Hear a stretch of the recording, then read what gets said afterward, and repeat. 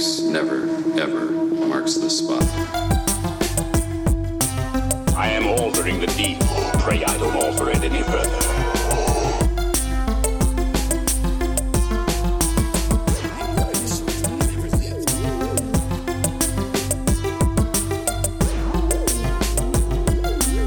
What's your favorite scary movie?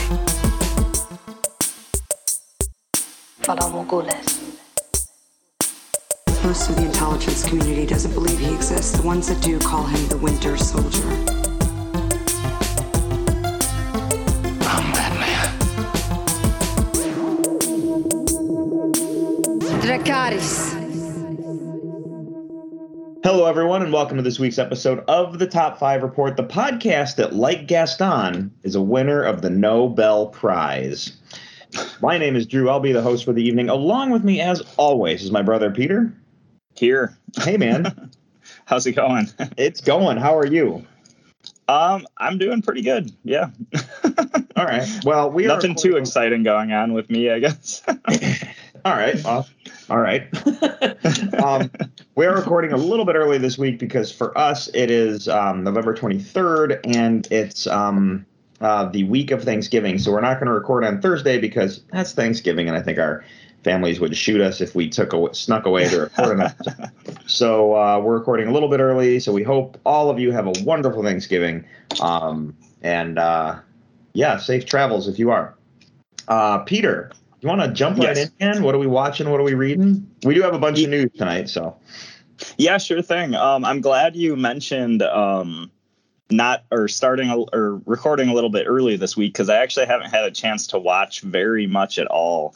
I'm also glad you mentioned Thanksgiving too, because at work earlier today, I was actually talking to a coworker of mine who is just a massive Friends fan, and she told me that her and her husband every year for Thanksgiving they have this tradition where they take a night, like I don't know if it's the night before or a few nights before, and they marathon through every Thanksgiving episode from Friends, from the whole series. And I just thought that sounds like such a cool Thanksgiving tradition, because there's a lot of different sitcoms from back in the day that had Thanksgiving episodes, but I think the Friends episodes just stick out so well. And as soon as she told me about that, I was like, I don't know if I'm going to be able to fit it in, but I actually really want to do that this year, because that's kind of a cool thing. And Thanksgiving is such an in-between holiday, in between Halloween and Christmas. I'm like, there's not a lot that gets you in the Thanksgiving mood, unfortunately. Like, there's not a lot of Thanksgiving movies to watch and stuff, but I just thought that was a really cool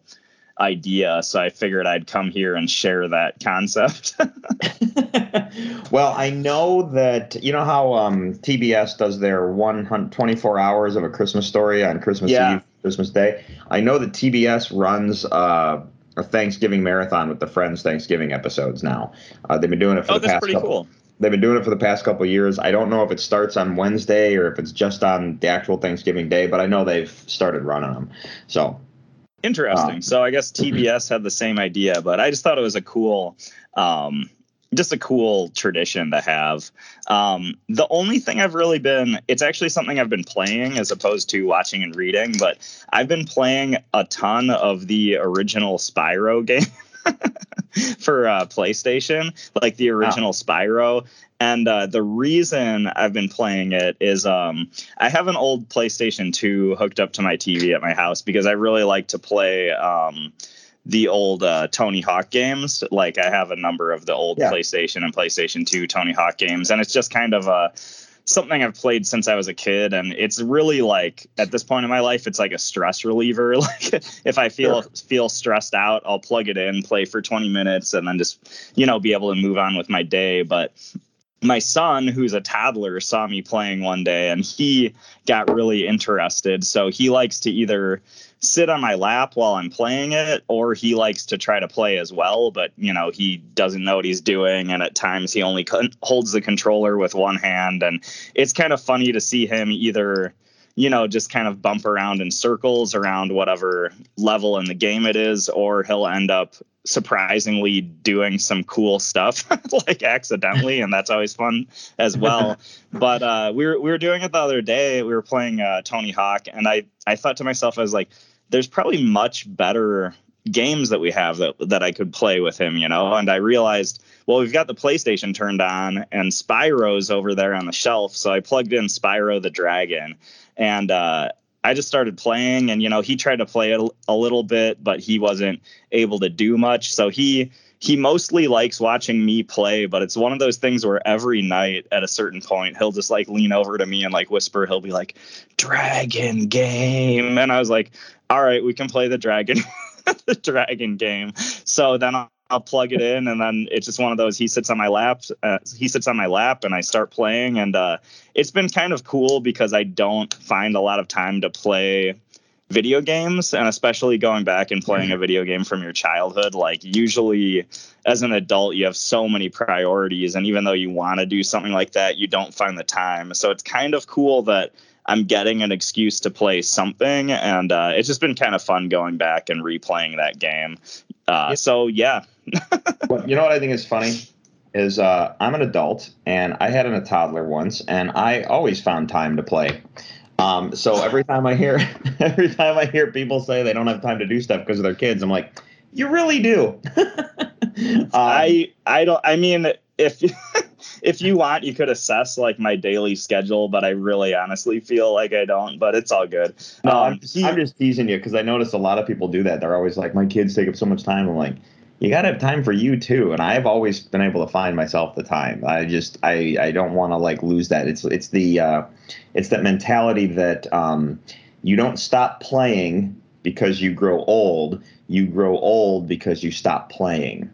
And I've always just kind of kept that to heart. So I'm like a big kid, man. And my kid's now like at an age where like we play video games together all the time. And he's, you know, so it's, yeah, it's kind of balancing itself out in a way. So I get game time in sometimes just because he wants to play. And sometimes he wants to play sitting next to me. So Dad, you play whatever you want. And then he sits and plays his thing. So yeah, that's awesome. A big issue for me is like my kid's going through the stage where he was for a while going to bed decently early, and he's just at a point where he's just fighting sleep every night and trying to stay up as late as us. And it's one of those, like, typically I would spend time playing video games or drawing or, you know, watching, you know, certain things that I can't watch around him after he goes to bed. And he's just been fighting that tooth and nail lately, but it is what it is. So I think I'm more impressed that he says dragon game and you're like, let's do it. Yeah. And it's pretty cool because then like after I get bored playing, I'll put on like How to Train Your Dragon or something. And he's just all about dragons right now, which is pretty awesome. But honestly, that's about it for me. I know there's like big movies coming out and stuff, which I haven't had the chance to see, but I don't know, Drew, have you had the chance to watch or read anything cool this week? Yes, I have. So here's what I can tell you this is my watching and reading category. Okay, so first off, I'm in the midst of prepping a D&D campaign, so a lot of my reading has been dealing with D&D lore. So I've been reading a lot of that lately just because I've been doing campaign prep because I'm trying to prep for a new adult campaign that we're about to start. And then I also run that Park District class, that Park District group. So I have to do prep for 2 campaigns. So that's been kind of my reading. However, He-Man, Masters of the Universe, Kevin Smith's Revelation show has come back to Netflix. So I have watched the first 2 episodes of part 2. Awesome. Well, I know what I'm doing this weekend. I didn't even realize it came out. Like I don't know if I've just been off social media or I haven't seen the hype for this season like the first season had, but yeah. I know what I'm doing.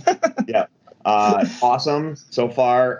Really, really cool. Kind of very eye-opening, and you're just like, whoa, I didn't know we were going here. Whoa, I didn't know that was a thing. Whoa, like it's just there's lots of revelations, if you will.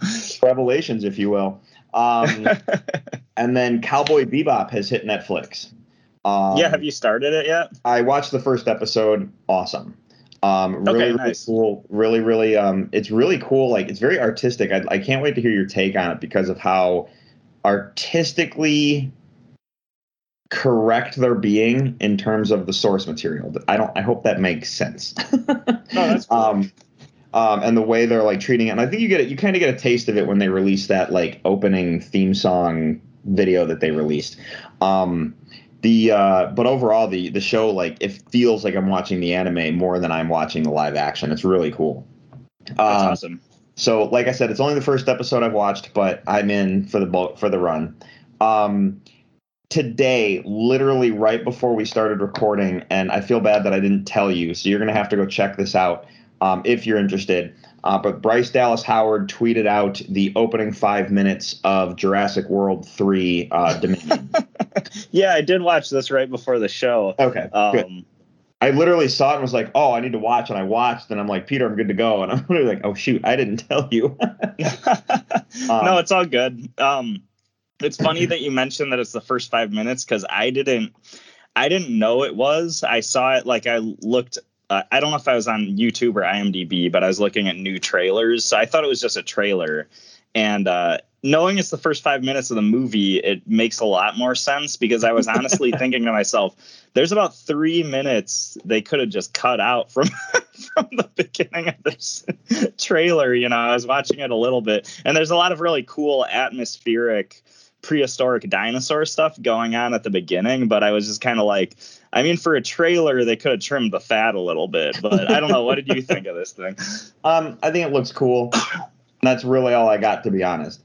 Yeah. I was really hoping we were going to get a little bit more, because we know that all the actors are coming back.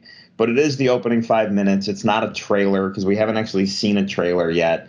So I think that's weird that we got an opening 5 minutes as opposed to a trailer. But the cinematics with the dinosaurs looked great. The thing at the movie theater looked cool. It was really enough to get me to go on. I was like, well, I'm going to see it anyway, so it looks cool, you know? So one funny aspect, where I'm going to spoil this a little bit, but I noticed that in the beginning of the trailer, because it is showing a lot of prehistoric dinosaurs and just kind of this environment and the creatures that live in it in this prehistoric era. And I noticed that the thing about Jurassic Park is we know so much more about dinosaurs now than we did when that movie was made, which is crazy. But we know that many of them, like a lot more than we used to think, were feathered, for example, and stuff like that. And I noticed at the beginning of the trailer, you see certain dinosaurs, like even the T-Rex had feathers and stuff like that. And I was like, is Jurassic Park trying to just like retroactively, are they trying to retcon this basically? Or are they trying to slowly sneak feathers into their movies? But then you jump forward in time and you have normal looking dinosaurs again and stuff like that. The thing about the feathered dinosaurs and really any new dinosaur discoveries, and this is just kind of a cool thing about Jurassic Park, is that franchise gets a pass a little bit, because if you remember, these aren't dinosaurs in Jurassic Park.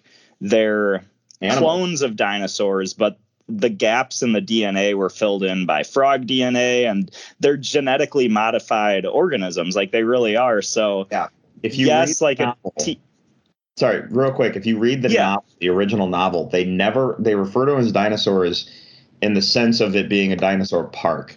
But when it comes to the technical stuff in the book, they're always referred to as animals, period. Mm-hmm. Yeah. Yeah, and I feel like, I haven't read the novel, but I've heard people say that it's very clear that they're monsters or creatures in the... Yeah, exactly. And I just think that's a really convenient thing, and I don't know if it's been done on purpose, but I think it's conveniently allowed Jurassic Park to age super well, which is awesome. Yeah. I'll agree with you there. And I just hope that, because see, like Jurassic World was very reminiscent of the original film, and Jurassic World 2 was very reminiscent of the original sequel. And I really hope Jurassic World 3 is not going to be reminiscent of the original third movie. I don't think so, because at the end of the second Jurassic World, they were kind of hinting that the dinosaurs were going to be kind of taking over. Like it was almost going to be a pandemic, for like a better term, of like dinosaurs running into the cities of the world and stuff. And how do we solve this issue and stuff? I don't know if you remember the post-credit scene from that movie or anything like that. I do. I just found I was watched two of the same movie, and then you know what I mean? Like I just don't want to watch a third of the same movie. Well, you have to remember in Jurassic World 2, they had to shoehorn in this weird like almost Resident Evil Mansion sort of plot in there as well, which was really bizarre. But yes, they did. All right, moving on to the big one that I watched. I went and saw Ghostbusters Afterlife. Yes, I knew it. And this is exactly what I was talking about when I haven't had a chance to see it yet.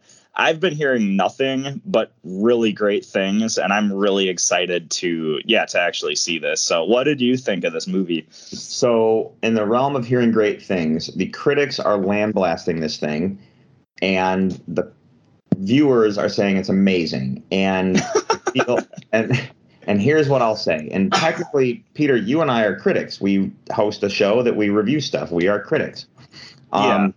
I like to think, when I read some of the reviews of the critics who didn't like the movie, all I could think is, you don't get it at all.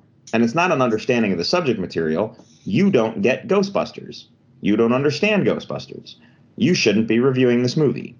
And I don't know if they're I don't know if they're reviewing these movies to be like, they're expecting every movie to be a Best Picture contender, and that's the point of it. I really don't know. So when critics lambast stuff, I'm like, I don't really know, because and our listeners know, when I don't like something, I'll say I don't like something. But I've never said I don't understand something, and that's why I didn't like it. And I just feel like a lot of these critics don't get it. So that being said, and that pushed aside, this movie is incredible.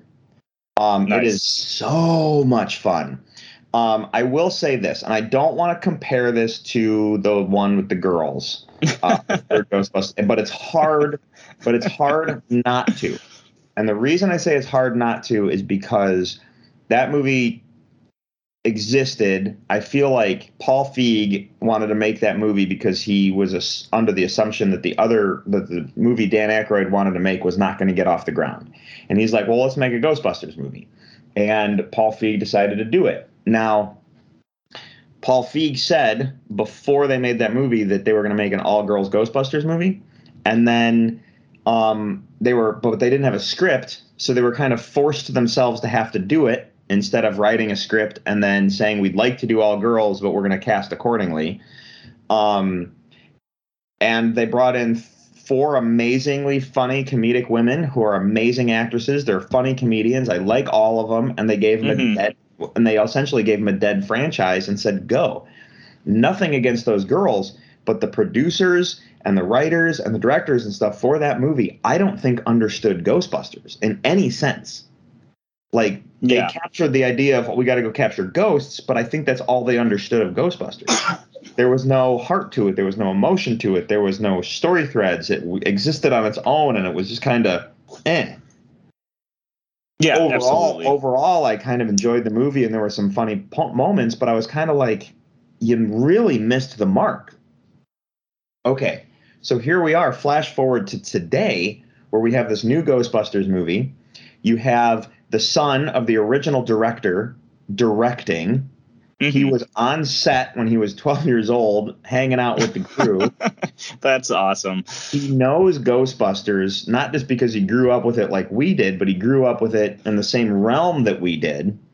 Yeah. You know what I mean? And he grew up with it in a world in the way we didn't. Like, he was in the midst of all of it. You get all the actors to come back. I'll tell you right now, Louis Tully is not in the movie, but I didn't think they were getting him anyway. But all the other actors came back. That would have been epic, though. If there was one movie to see Rick Moranis come back, that'd be amazing. I know. I was kind of waiting for it, but he wasn't there. So I was like, but that's okay. To be fair, I hear he's just off being an amazing person, so that's that's good too. You know, he's like very retired, and I don't want to do that stuff anymore, kind of thing. But no, like, all the actors come back. It primarily focuses on the kids from the trailer, who, if you haven't watched the trailer, spoiler alert, they're Egon's grandkids, and I'm pretty sure if you watch the trailer, you understand that.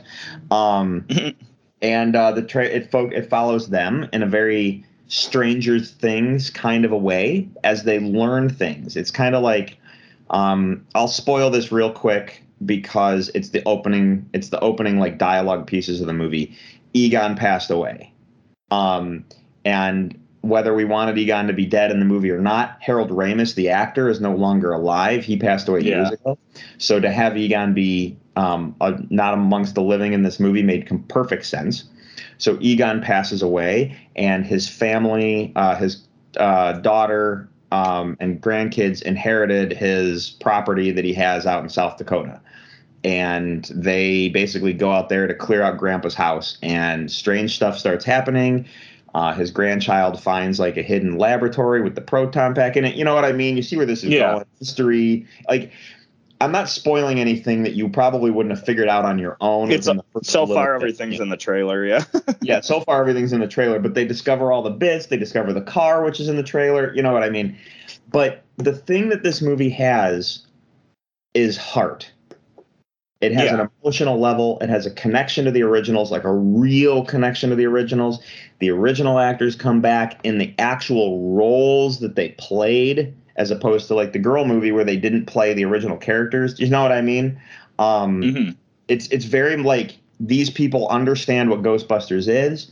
They understand what Ghostbusters is supposed to be. They understand what Ghostbusters means to the fans and to the world. And if they're going to make another Ghostbusters movie, this is where they got to go. The movie is incredibly fun from beginning to end. It's got a nice, emotional, touching ending. It harkens all the way back to the original movie. It talks about a lot of stuff, like unfinished business from the original movie. It's awesome. So that's my review. It's fantastic. I had a lot of fun watching it. I will say, don't leave the theater. There's 2 bonus scenes. So that's awesome. Yeah. Everything you said is just awesome to hear. And to be honest, like, I really wasn't a fan of the 2016 Ghostbusters movie, even though, like, I am a fan, like you said, of all those actresses, and like Paul Feig, even like the other movies he's done. Actually am a big fan of too. Like, I'm pretty sure he directed Bridesmaids, and that's one of my favorite, like, just comedies in general. Paul But Feig is a great movie maker, and all those girls, fantastic actresses and comedians. And like I said, I think the people behind it just don't understand Ghostbusters. So it's none of their faults. You know what I mean? Like, I don't.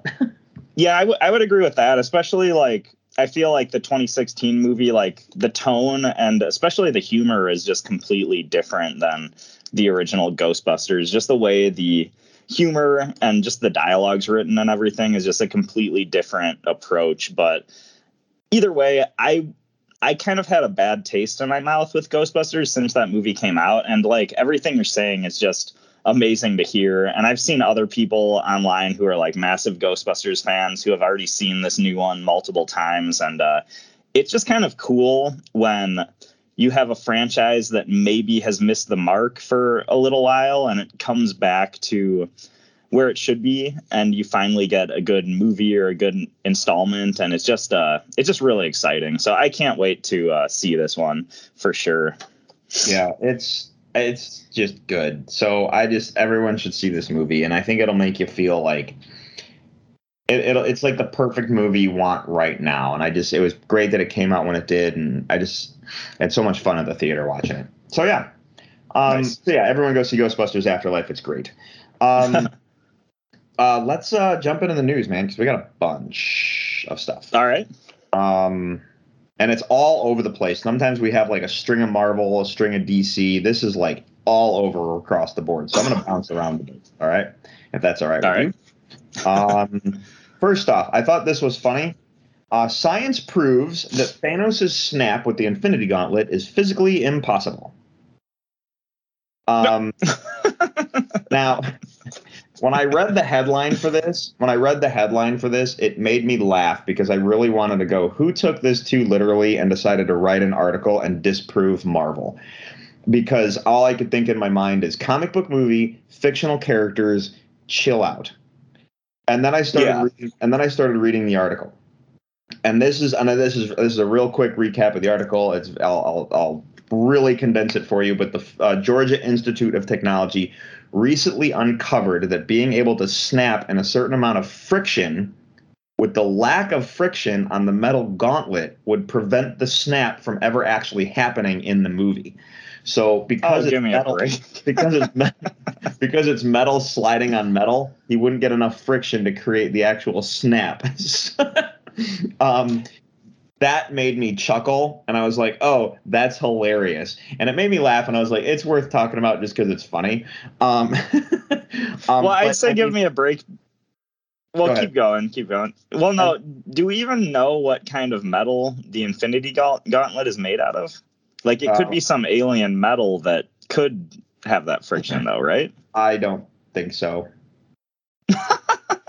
Yeah, I don't think we know what metal the gauntlet's made out of. I don't think they. Right, and that's my defense. Is it could be some metal from it? It's made out of some element from some alien planet we don't even know about, which does have friction if you try to snap it. It was made in the Starforge. Okay.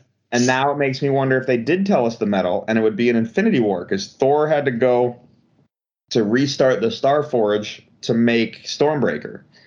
And that's where they saw the mold for the gauntlet. You also have to realize Thanos with the Infinity Gauntlet can essentially do anything he wants. So if he wants to do the snap motion because it's a cool visual, and then create the sound using the reality gem, or I don't know which gem would actually do that, but I feel like he could do it in that way.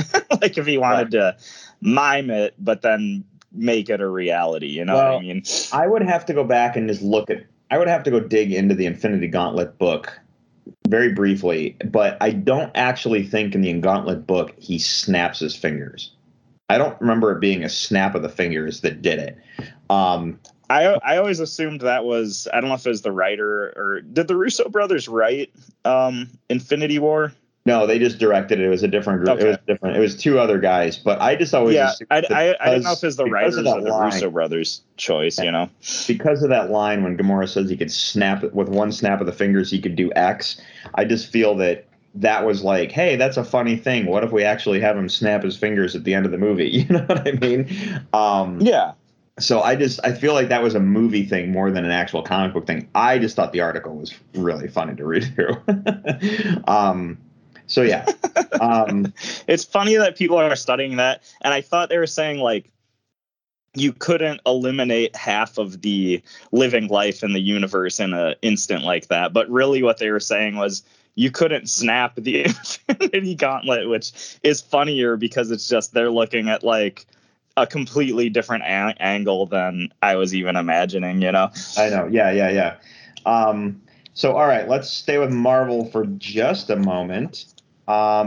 This is cool. So this is a Hawkeye thing. And this makes me kind of excited because this is an actual timeline thing.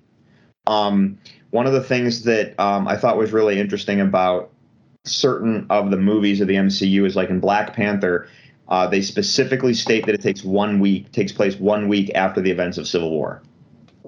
Okay. And then Spider-Man Far From Home, I don't know if it's 1 week after, but it's pretty darn close because the movie opens with the Civil War footage from Peter Parker's cell phone, like the found footage stuff.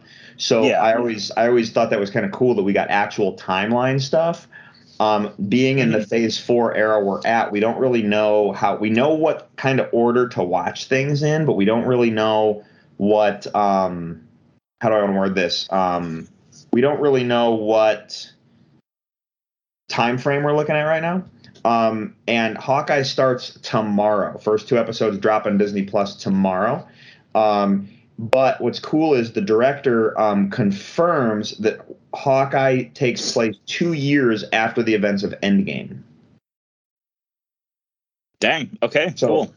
Yeah, I know. I thought that was cool. I thought that was good to know because it kind of gives us some pacing in terms of like where people are, what's going on in the world, state of the MCU, if you will. So yeah, 2 years later. So that's just I guess you could say a placeholder kind of story. Let's jump to this one. Chris Pratt is voicing Mario, right? We talked about that. Yeah. Okay. Apparently, because one of the things is everyone's been like, he doesn't do it. He's not Italian. He's not going to sound Italian. What the heck? And Chris Pratt has been defending himself, saying you haven't heard the voice yet. Yeah.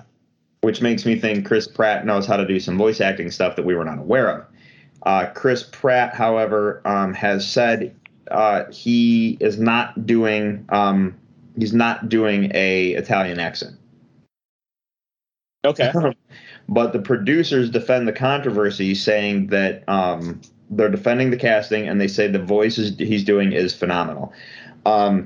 I think that's good to hear that the producers are saying that, but I also know the producers might be talking up their own movie for the sake of talking up their own movie. I feel like maybe it's just a high-pitched Mario-esque voice, but maybe they just aren't going with the super cartoony Italian accent that Mario, always has. Maybe he's not saying, maybe he'll say "it's me" instead of "it's a me." So. Yeah. Well, here's my problem with. This is my only problem with Chris Pratt as Mario. Not that he's not Italian, not that it's Chris Pratt. It's the fact that he's an A-list. He's, in my opinion, in the A-list celebrities. So he's a massive name playing an animated character. There are tons of voice actors out there who are way more qualified to play Mario because they're voice actors and they're trained to do animation. And they're constantly being passed over for the big name celebrity who can come and play an animated character for a couple hours and then go back to their big movies. That is my only problem, because I think those voice actors, some of them are absolutely incredible voice actors, and I don't understand why they don't get the time of day, I guess you could say, when it comes to some of these bigger names. So yeah, and I think that's been an issue for probably 20 years or something. It's at a certain point.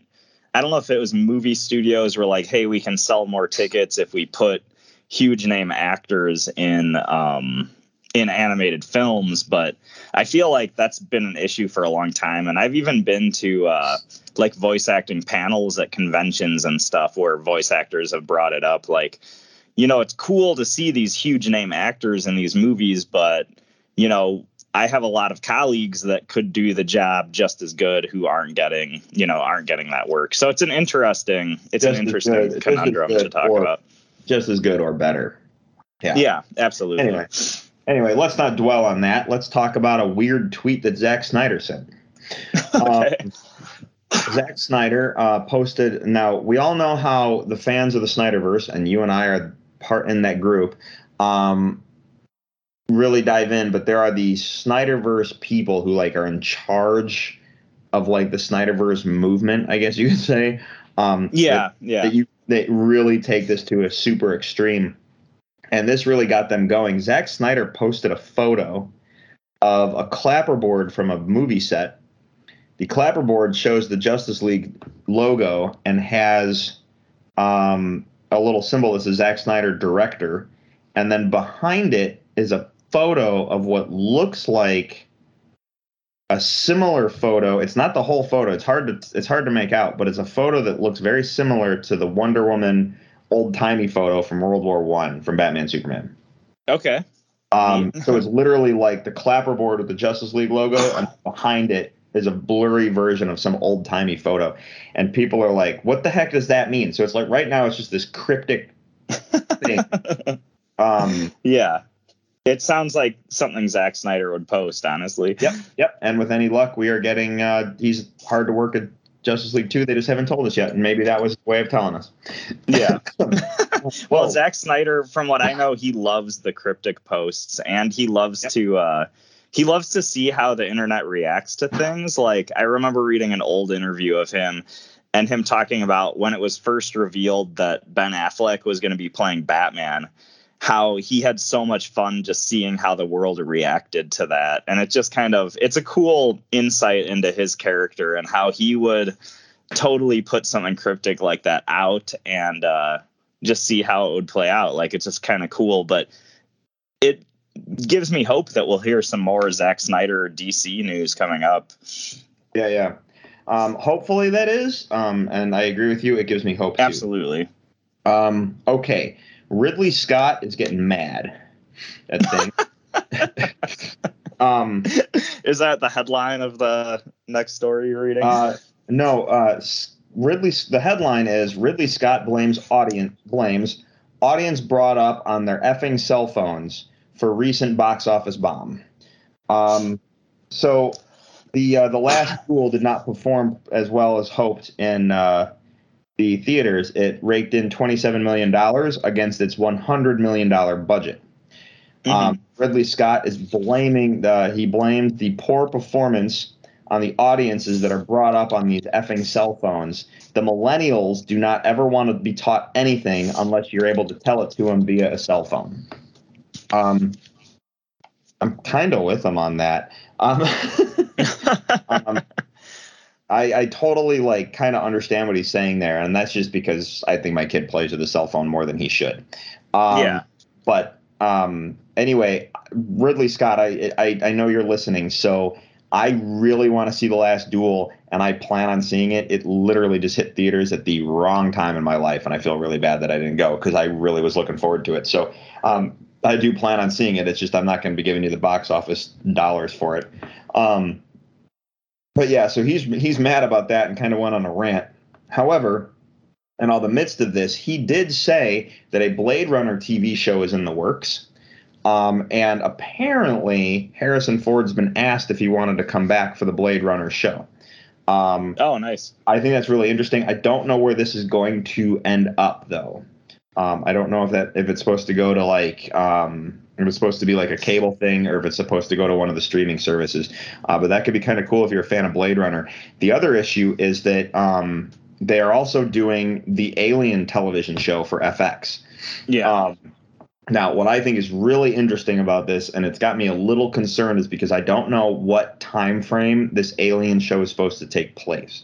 Is it supposed to be – because we had Prometheus, Alien Covenant, there's a gap, and then you have the original films. At the end of Alien Resurrection, which was the final film from that original group, the ship was headed towards Earth. Okay? Mm-hmm. Let's take Alien vs. Predator completely out of the equation.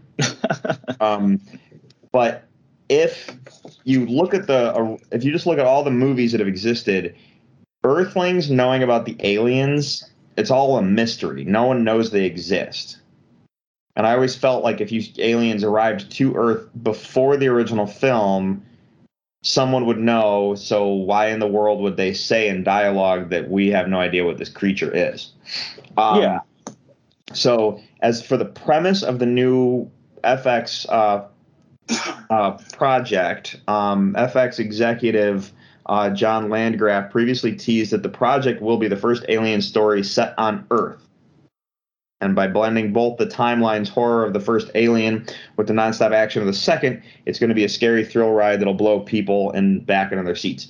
I'm totally down for more Alien. I'm just concerned about it taking place on Earth. So I want to know where exactly it fits in the timeline of the movies. If it's post Resurrection, where the aliens on the ship were headed towards Earth, I'm totally down because that makes sense to me.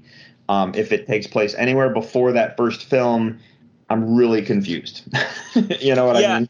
And I don't know if Ridley Scott is at the helm of this show. I think he probably is, and I hope he is. But he's somebody who it seems like he's pretty into keeping the timeline of these Alien films intact. So I'm with you. Like, it needs to be after Alien Resurrection for it to make sense. Like, absolutely. And it'll be kind of cool to see the kind of futuristic version of Earth we're going to be dealing with there. And it is a funny point you made, because Alien versus Predator Resurrection took place I think the first one took place on Earth too, but I think it was, or not Resurrection, Alien versus Predator Requiem took place on Earth in the sense of like, it was just in like your everyday neighborhoods and people were running around cities, like running away from aliens and predators. And that movie's ridiculous, but on like just a cheesy, gory B horror movie, it's pretty enjoyable as well. So yeah. No, I totally hear you. And I look forward to it anyway. I'm definitely going to give it a go, and hopefully it's a long running thing and it's not just a mini series. Because when it comes to science fiction, the Alien franchise is one of my absolute favorite series. And when it comes to alien creatures, the Xenomorph is probably my favorite alien creature when it comes to science fiction stuff like that. So, it's definitely up there. It's hard to say if he's my favorite right now, but yeah, definitely super high up there. So, remember when I was telling you about the book Noctera? from Scott Yeah. Snyder and Tony S. Daniel. First off, it's awesome. I can't wait for more issues to read. It's really, really good, and kudos to them. I follow Tony S. Daniel and Scott Snyder on Instagram. Scott Snyder doesn't post work stuff so much, but Tony S. Daniel posts a lot of art, and I love it. It's some of the cool stuff he releases. But Tony S. Daniel released on his Instagram this. So happy that Scott Snyder and I can finally share that we have made a deal with Netflix to create a streaming series for Nocterra. Wow. So I can talk it up all I want, and I can say, go read the books, but I know you're all just going to wait for the Netflix show. But if the Netflix show has any indication that it's going to hold true, if it holds true to the book at all, it's going to be a wild ride, and I can't wait to see it. Yeah, I mean, you do have to look at like The Walking Dead, where The Walking Dead was a successful comic, but then the show came out and then the comic sales just blew up, and you never know when that's going to happen again. Like, it is true, a lot of people do just wait for the TV show or the movie to come out, which is unfortunate, but with the show coming out, it will definitely increase the amount of people who are searching out that source material. And I mean, Drew, you've been pitching this book to me and it sounds awesome, and this is just all the more reason to read it, so then I can be one of those people in the know when the show actually comes out. Not that I didn't want to read it anyways, but you know what I'm saying. Sure. All right. We got 2 science stories and a Star Wars thing real quick, so I'll give you the Star Wars thing. Natasha Liu Bordizio, if I'm saying that right, Natasha Liu Bordizio, if I'm pronouncing her name correctly, I hope I am, has been cast as Sabine Wren in the Ahsoka series. Now, if you don't know who Sabine is, first off, I was really hoping that she was going to come. She is a Mandalorian from the show Rebels, and she was, at the time when Rebels ended, she was the leader of the Mandalorians and disappeared, and we haven't seen her since. She left with Ahsoka to go looking for Ezra and Grand Admiral Thrawn, and we haven't seen them since. And then when we saw Ahsoka in a Mandalorian, one of the things in my head was, where's Sabine? How does this fit? And then we found out there was a Ahsoka show coming, and then here we are. Sabine will be a part of the Ahsoka show. So I'm excited. As an actress, Tia Sarkar, who is an actual film actress, voiced Sabine. So I honestly thought they were going to have her play Sabine. So I'm a little surprised that they did not ask her to do it. But this girl, she looks a lot like the character from the show, just within the face and stuff. So I can't really argue casting. I just wanted to bring it up. So, yeah, very cool. I just looked her up on IMDb. I don't think I've seen her in anything, but no, that all sounds cool. Yep. All right. Company offering immortality freezing promises eternal life for $660 per year. I've seen Idiocracy. I don't want to do this. I wasn't thinking Idiocracy. So Alacor, a firm based in Scottsdale, Arizona, offers cryptonic freezing post-mortem and says they will be able to bring your body back to life at a later date. Okay, that's interesting. This specifically is a post-mortem cryo-freezing to bring you back to life later. This is the plot of the movie Vanilla Sky with Tom Cruise. And that just made me chuckle. I don't know if you ever saw Vanilla Sky. No, I've actually never seen that one. Sorry. that movie's a trip until you find out what's really going on, and then you're like, oh my god, he's been I'm spoiling the end, but it's like, oh my god, he's been cryo frozen the whole time. He's in a dream state in his cryo chamber. So everything you're seeing, all the weird stuff going on, like what's happening, and then you find out, and it's completely kind of blows your mind a little bit, and you start rethinking the movie. It's kind of cool, but that's what this made me think of. So if you pass away and you want to set this up ahead of time and get your body frozen so you can come back to life later, that's cool. The fact that they're offering this makes me think they've already tried it and it worked, which has me a little worried. Yeah. People don't put warning labels on unless something's happened and someone wrote a letter. Anyway, let's move on to the last science story and then we'll do it. Something to think about. And here's something for your dreams. Venomous sharks are in the River Thames. Okay. CNN reports that a new study found venomous sharks are amongst the hundreds of wildlife species that now inhabit the River Thames in London. So let's put this into perspective. First off, Dr. Evil asked for sharks with freaking laser beams on their heads. He didn't ask them to have venom. Yeah. And all I'm thinking to myself is, sharks carry venom now? I was thinking the same thing. I dug into the article a little bit more, and apparently because of rising sea levels and climate change, there are things that have like come out of the woodwork that are not normally in our woodwork. And one of them being sharks with venom. Crazy. And that is just a whole nother nightmare to mess up my dreams. So I had to bring that up. It really made me laugh when I read that. I was like, wait, what? So venomous sharks. Yeah, I mean, I'll just not be going swimming in the River Thames anytime soon. Sweet dreams, everybody. Yeah, absolutely. How about this, man? That's it for the news. Do you want to talk about our list for the night? Yeah, sounds good. Cool. Ryan, it's list time, so you know what to do, man. Roll the thing.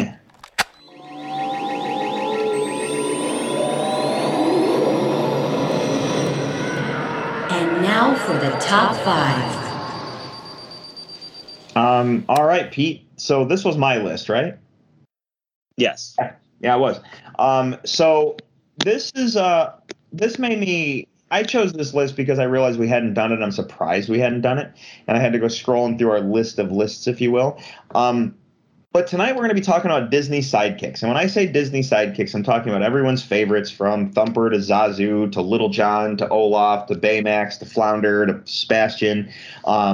There's tons of them in there. I had a kind of fun like Googling it because there are some characters that I didn't actually consider sidekicks, but like LeFou's he's a sidekick, whether you're a hero or a villain. You know what I mean? So it kind of depends on how you tackled this list. I kind of looked at it as who do I want to hang out with? If that makes sense. Like who would I want to hang out with on a regular basis if they're going to be my sidekick? You know what I mean? Mm-hmm. Especially in a Disney movie. So that's kind of how I took it. I don't know how you tackled it, but yeah. I just kind of did the ones that I liked the best. I guess most of them I'd probably want to hang out with, but I guess I was thinking just which ones I thought were the coolest. Not necessarily any huge philosophical explanation to that, just the ones I liked the best, I guess. Oh, okay. That makes sense. I feel like you approached this list better than I did, because I was just like, yeah, I like that character. Yeah, I like that one too. I'll put them on the list. Oh, I was just like, because I started doing the I like this, I like that, and then I was like, ooh, I like that movie, I like this. And then I was like, I'm going to jump to the who do I want to hang out with, because there's some characters in there like Olaf he made my short list because he's funny, but man, he's a basket case. You know what I mean? Like, do I really want to hang out with Olaf for that long? So that's it was the different level of looking at it. So it is my list. I have no honorable mentions. Oh, wow. Yeah, and I realized that when I was putting it together, I'm like, I don't know if I'll have honorable mentions for this one, but man, your list doesn't even have sidekicks. No, I actually have 2 though, so I guess I can jump into those. Cool. So what do you got for me? Yeah, so the first one I can keep super short, but I chose the gargoyles from Hunchback of Notre Dame. If you remember in that movie, Quasimodo has 3 gargoyle friends that he hangs out with. And I didn't really, this is one where I just think gargoyles are cool and badass. And anytime, any movie or cartoon, especially where gargoyles come to life, is pretty awesome. These gargoyles obviously don't stack up anywhere near as cool as the Gargoyles cartoon, also by Disney, because these gargoyles kind of, they have flat bottoms to them. They don't have legs, and they kind of just hop around on those. But I still think they're cool, essentially just because they're gargoyles. But I also like the level of Quasimodo is living up in the, the attics and the rafters of Notre Dame. And I think it's kind of cool that he has these gargoyle friends, because in reality, they're probably just imaginary friends that he talks to keep his sanity. And there's a cool psychological disparity there. That's kind of a neat little tidbit. And then my other honorable mention is the genie from Aladdin. And this is just a character who I really like. I like him because he's super powerful. He can do a lot of stuff. He is his voice acting, obviously by Robin Williams, just amazing. Like, you can't top it. Like, it's just even though earlier in the episode we were complaining about, big actors doing voice acting, Robin Williams doing the genie, like, it's just such an amazing performance. The reason he's only an honorable mention, though, for me is I guess he technically is a sidekick to Aladdin, and he came up on a lot of lists when I Googled this concept, but I never thought of him as a sidekick. I always thought of him as his own character, because he just seems like his own character. He's like larger than life, and he has so many powers, and he can do so many things. I never thought of him in that regard. So yeah, I don't know how everybody else feels, but yeah, that's kind of where I'm coming from. Absolutely. I always looked at him as a main character. I never counted the genie as a sidekick. Yeah, absolutely. I totally hear you there. Yeah, and if that's it for your honorable mentions, I actually have to throw this back to you for your first actual pick. Yeah, I just realized that that's how the rules work. So, I'm gonna go, and this one is a character I like a lot, and so I would want to put them higher on my list, but they kind of don't fit the norm of the rest of the characters on my list, because he is a sidekick to a villain as opposed to a sidekick to the main character good guy of the movie. And that is Kronk from Emperor's New Groove, who is obviously kind of the sidekick henchman to Yzma, the sort of evil villain of that film. And Kronk is just a hilarious character. He's got like a really funny, bombastic personality with just so many it's one of those things, like, you have Kronk, who is I actually pulled it up because I always forget the guy's name. Oh yeah, Patrick Warburton, who just did an amazing job voice acting that character. And then it's him, and then playing off David Spade as Kuzco. It's like so many funny parts of that movie just is either of those characters, just lines of dialogue they have. And this is one that I really love. He makes me laugh. I think of Kronk, it just makes my day better. I don't really have too much of a further explanation than that, but this is just a great character. And the only reason he's the first one I mentioned is because, like I said, he's a villain sort of sidekick as opposed to a hero sidekick, which is what the rest of my list is. So yeah. Yeah, we actually matched on this one. Nice. Awesome. Yeah, I hope I didn't know if you were trying to save this one for later, but no, it's totally fine. This is again, like you said, this is everything you said is dead on, and that's the same kind of thing. Like, there's also a thing about it that is with Kronk is loyalty. Yeah, that's true. There's whether if he's on your team, he's on your team. You know what I mean? And he was loyal up to the end as far as he goes, and then eventually, he kind of flipped the switch on that one. But at the same time, like, it was understanding the loyalty. So yeah, absolutely right on. But no, like, I don't. In terms of him being funny, and like, he's got all the best lines, he's got all the best parts, and yeah, Patrick Warburton, anytime I hear his voice, I'm just like all ears because I want to know what's going to come out of his mouth next. So yeah, absolutely. All right, man. What's your next one? Yeah, so I at first, as I was doing this, I'm like, I wonder if we're gonna match a lot. Match. Sure, so yeah. Yeah.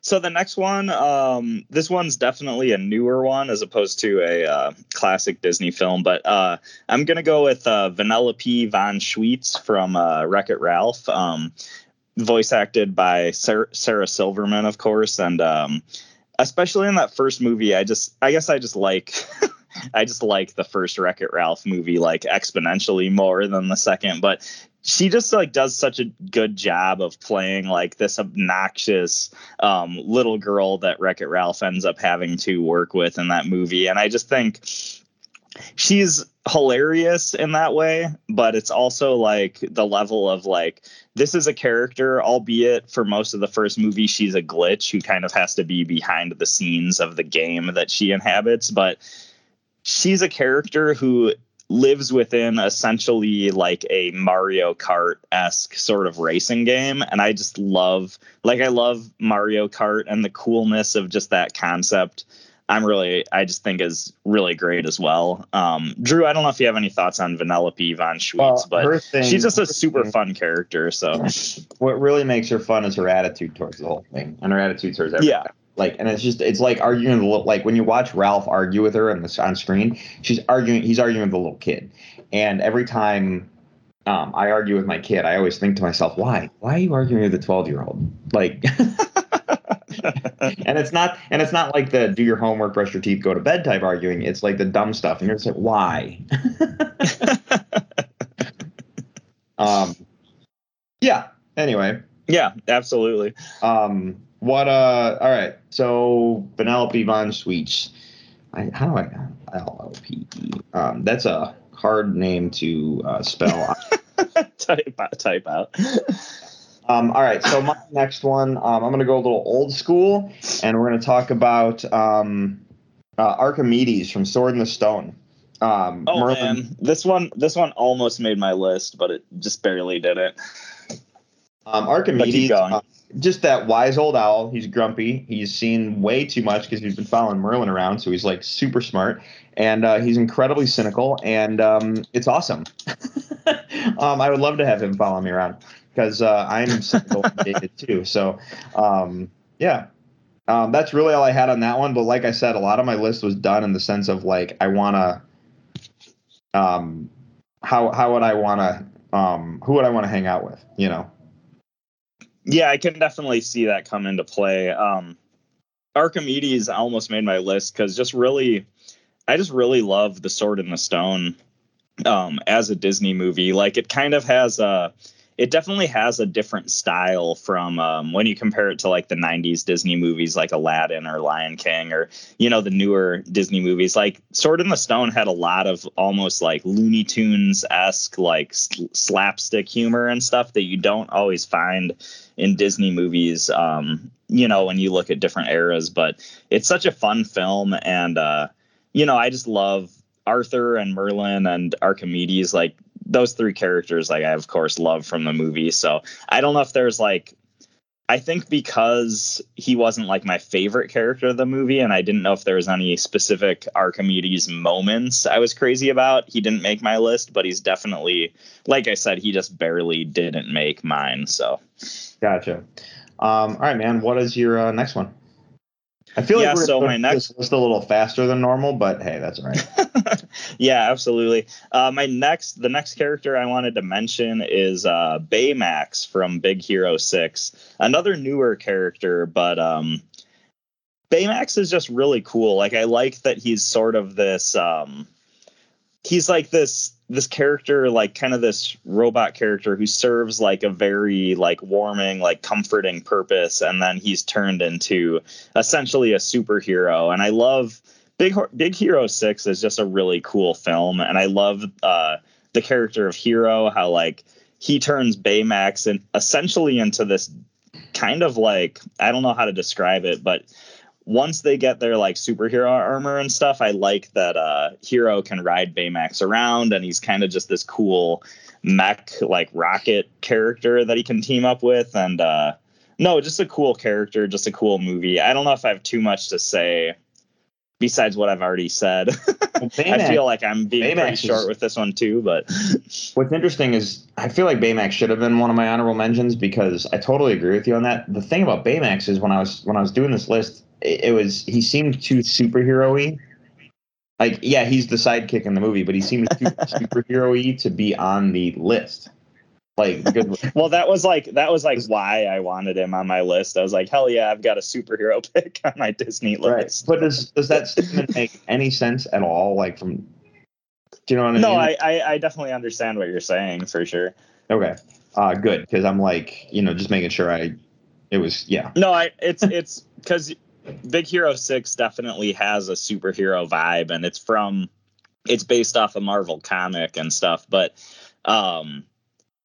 you know, a Disney, there's a different vibe you get from just a straight up Disney movie. So I definitely understand what you're saying. And even though Baymax counts, maybe he doesn't feel like a Disney sidekick, I guess. Yeah. And yeah, he kind of doesn't. That whole movie doesn't, to me, seem Disney the way other Disney films do. I don't know. Absolutely. All right. So my next one, Archimedes, right? So on number 3. Yes. I'm going to go with, I think this one will surprise you, but I'm going to go with Tinkerbell. Okay. Not because I like Peter Pan and not necessarily because I like Tinkerbell, but I was thinking about it. She's kind of a badass in her own right. And I think she'd be she could make me fly if I needed to, but, that's what so Tinkerbell, of course, you see her as a common like sidekick to choose. Sorry to interject here, but I was like, she didn't make my list, but as soon as you mentioned her, and I was thinking of the aspect of like hanging out with the characters, and I was like, dude, I should have picked her. Like, Tinkerbell can make you fly. Like, why didn't I pick that one? Well, she could fly, but she was a badass in her own right, man. I mean, even when you think about the movie, she was pulling swords and wanting to fight and everything. You know what I mean? Like, so Tinkerbell's one that you could definitely hang around with. And not only that, she's easy to like just stick in your pocket and go if you had to. You know what I mean? Like, pull her out when you need to pull her out. Slip her a saltine. But yeah, so Tinkerbell, Nice. No, she didn't make my list. She was never like, I never had anything against Tinkerbell, but she was never one of my favorite characters. But rethinking my list, I think she should have made it because, you could use her to make yourself fly. So it's funny because I never thought of it in that sense until I started putting this list together. Mm-hmm. You know what I mean? So yeah, absolutely. Anyway. Okay. My next picks, I have 2 picks left, and these are actually the 2 characters that I thought of first when you suggested this list last week. And the first one I want to mention is Mushu from Mulan, who is the small red dragon from Mulan, who is voice acted by Eddie Murphy, who has a great, like, iconic voice acting of that character, but also just he's kind of just the sort of comic relief, because Mulan involves, like, this is like when you look at older animated Disney movies, this is a movie about going to war, Mulan stepping up for her family and going to war. I can't remember, but I believe it was in her father's place. And it's just like, Mushu's just there to be the comic relief for the movie, but he's also a dragon, which is badass, and he's got a good, like, iconic visual look, and I don't know, this was one of the first ones I thought of, and I think that really says something. But I think as much as, like, I don't know in the movie that he does a lot, I think he really serves that sort of comic relief purpose that is definitely needed, because, like I said, this is a war movie, that's targeted towards a G-rated audience. So I think he definitely serves a essential purpose in that way too. So what's funny about Mushu, since you brought it up, is he is like, he's like the number one. Like, if you start Googling Disney sidekicks and it's like top 10, top 50, top whatever, he seems to be like number 1 on like every list. And I thought that was kind of funny. I'm like, I know Mushu's coming up tonight at all. We did not ask, by the way, but I just knew that I'm like, Peter's going to bring it up. Mushu's awesome. I just was like, it was weird. It was like, I almost got, he made my short list, but I didn't put him on my list. Almost like I got irritated seeing him as I was Googling Disney sidekicks. Oh, that's funny. So yeah. But no, Mushu's fun to hang around, and especially if you're gonna have, if you're gonna have like some sort of like ancient Chinese like spirit following you around, it might as well be a dragon, right? So yeah, absolutely. All right, so my next one is Little John from Robin Hood. Oh, nice. and I'm specifically referring to the fox and the bear, like the animal Robin Hood, the cartoon one. The Little John.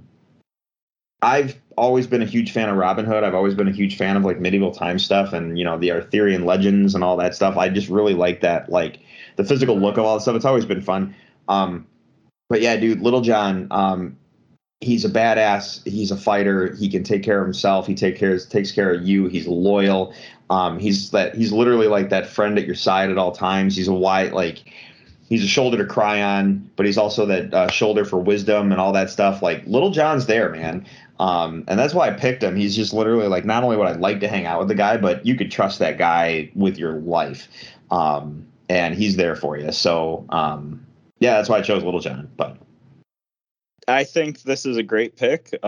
Pretty much for all the reasons that you said. Like, I don't know how to add much to that, but I think he didn't make my list, which is funny because I really love this film as well for a lot of the reasons you just said. But I think Little John for me kind of fits a little bit within the genie category that I was talking about, where I always thought of him as his own character, even though like technically he is Robin Hood's sidekick. And even when if you were on a game show and they asked you who's Robin Hood's sidekick, you would say Little John, but I always thought of him as his own character, which is pretty interesting. But definitely a good pick and a good character for your to add to your zombie apocalypse survival regimen. Or I don't know, man. What's interesting with the zombie apocalypse regimen is like because I was been playing the new Doom Eternal game on the Xbox a lot, and that nice. I feel like Master Chief and the Doom Slayer are like the two guys you need,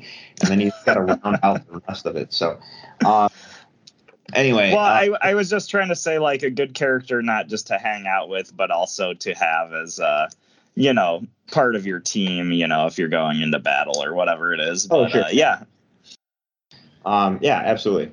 What do you got for me for your final pick of the night? Yeah, my final pick is the first character that I thought of when you brought up this list, and that is Abu from Aladdin, Aladdin's pet monkey. And this is a character who literally has, I want to say no speaking lines, but he does make noises and have like, I guess like he says things that are kind of just these weird remnants of speech and like his weird high pitched voice that he has, but he doesn't really have any speaking lines in his movie. In Aladdin, he doesn't really have any speaking lines, but he has such a presence as a character, like just his expressions and the way that like whoever voice acted him did a really good job, because he has a really distinct presence in a movie that he really doesn't really say much at all, which is pretty astounding, to be honest. And I always liked the other thing I always really loved about Abu and Aladdin too is their sort of street rat sort of like thieving sort of lifestyle they had at the beginning of the movie. And I like seeing Abu like jumping from between booths at the marketplace and stealing, random fruits to eat and stuff like that. Like, I like his spryness. Like, he's a monkey, of course, so he's good at climbing and sneaking around, but that's just one of the aspects that I just really love about this character. And I just think he's got a really cool, cute, iconic look to himself. And I don't know what else to say. I just think Abu is a great character, and he's probably my favorite Disney mascot when it comes down to it. And it really comes down to, for me, like if I was going to be one of the Disney mascots, I might choose Abu, because he just seems to have a good time. And, I don't know. He just can do some cool stuff. And I don't know. I like the character a lot. Drew, do you have any thoughts on this one? Abu's a really smart character, like intelligent smart. And I think that's a huge part of that. Yeah. That's a really big part of that situation. You're going to want a sidekick. And not only that, but he looks out for you. And the only thing that I think Abu has against him is he's a monkey. And I hate the monkey episodes of Friends. That's not a really good excuse, but I hated those episodes of Friends. He's like literally like a perfect sidekick in the realm of that. like he watches out for you. He's there, like, making sure you're okay, and that's a huge part of it. And there's that loyalty thing too. And you know what? All the Disney characters are loyal, but all the Disney sidekicks are obviously loyal. But you want someone to have your back the way Apu does. Is it a Boo or a Pooh? Apu. Yeah, right. Apu is from The Simpsons. Oh, right. Yeah, my bad. Yeah, my bad. All right, so my final one is from Tangled, and that's Pascal the lizard. Rapunzel's lizard, Pascal. That guy's awesome. Same thing as Abu, man. He watches out for you. He makes the great faces and whatnot, but he's also a chameleon. So, like, you can sneak him into places. He can listen in. He can blend in with the crowd. Little lizard sitting on your shoulder, like, making sure everything's all, copacetic. Pascal, just watching Tangled, he cracked me up throughout the whole movie. But overall, I really like Tangled as a film. It's probably, in my opinion, one of Disney's best. And I know we talked about that a long time ago. But that's why I chose Pascal. So, yeah, this is a good choice. Tangled is one of the movies that my son's been really into lately, and so we've been watching it a lot. And I do appreciate this character a lot because I don't know. I don't think he has any. I don't know if he has any noises or anything he makes throughout the movie. But to me, he's just kind of the silent character. But they were able to bring out so much personality for, this chameleon, and the fact that he's a chameleon and a lizard is just really cool. And no, this is definitely a good pick. Like, I like this one a lot. So yeah. Yeah, right on. All right, man. Well, what is our episode next week, man? What are we doing? Well, next week. And for us, it could be a longer sit because we're recording a little early, but what are we doing? Yeah, so for next week, I actually wanted to put Alien versus Predator back into the equation because in the tradition of movies like that, or, Freddy versus Jason or Batman v Superman, I wanted to talk about our top 5 versus films that you wish would be real. So basically, what? Either the two so basically what you're doing is it's kind of who would win in a fight. It's kind of like take your two characters or two factions that you want to see battle, but if they made a film of that, what would you want to see on film? So at one point we all thought to ourselves, we want an Alien versus Predator movie, and then eventually they made us an Alien versus Predator. Yes. So it's what films that haven't been made but would be that sort of thing, like a versus film that you want to see actually come to life and actually hit the box office, etc. And this is kind of a bonkers list. We haven't had a weird hypothetical list like this for a while, so I thought it'd be fun to do this one. But I don't know. It's a very bonkers list, but hey, I'm down. Absolutely. And you really have no limits because it's possible that these films might never be made, but it's just, what do you think would be fun to watch on screen? You know what I mean? Yeah. And that works for me. So yeah, and I don't have any off the top of my head. Usually I have at least one right away and I have to write it down before the show ends, but Jesus. All right. So, I guess that's it. Let's throw this episode in the can. You okay with that? Yeah, sounds good. Perfect. All right, everyone, do us all a favor and take a look at our website, top5report.com. There you'll find links to all of our social media, Twitter and Facebook, along with a link to our email, top5report@gmail.com. You can interact with the show there. Hit us up on our social media. Either way works. We are on Google Play, iHeartRadio, Stitcher, Apple Podcasts. There you can subscribe to us, and if you do, you will not miss a single episode. You can also leave us a review. We love those 5 stars, but we understand criticism because it makes us get better and it makes the words we say feel important. You can follow me on Twitter and Instagram at Drew3927. Peter, how about you? Yeah, you can follow me on Twitter at Ninja Pierre, and that's where I'll be asking, why are you wearing that stupid man suit?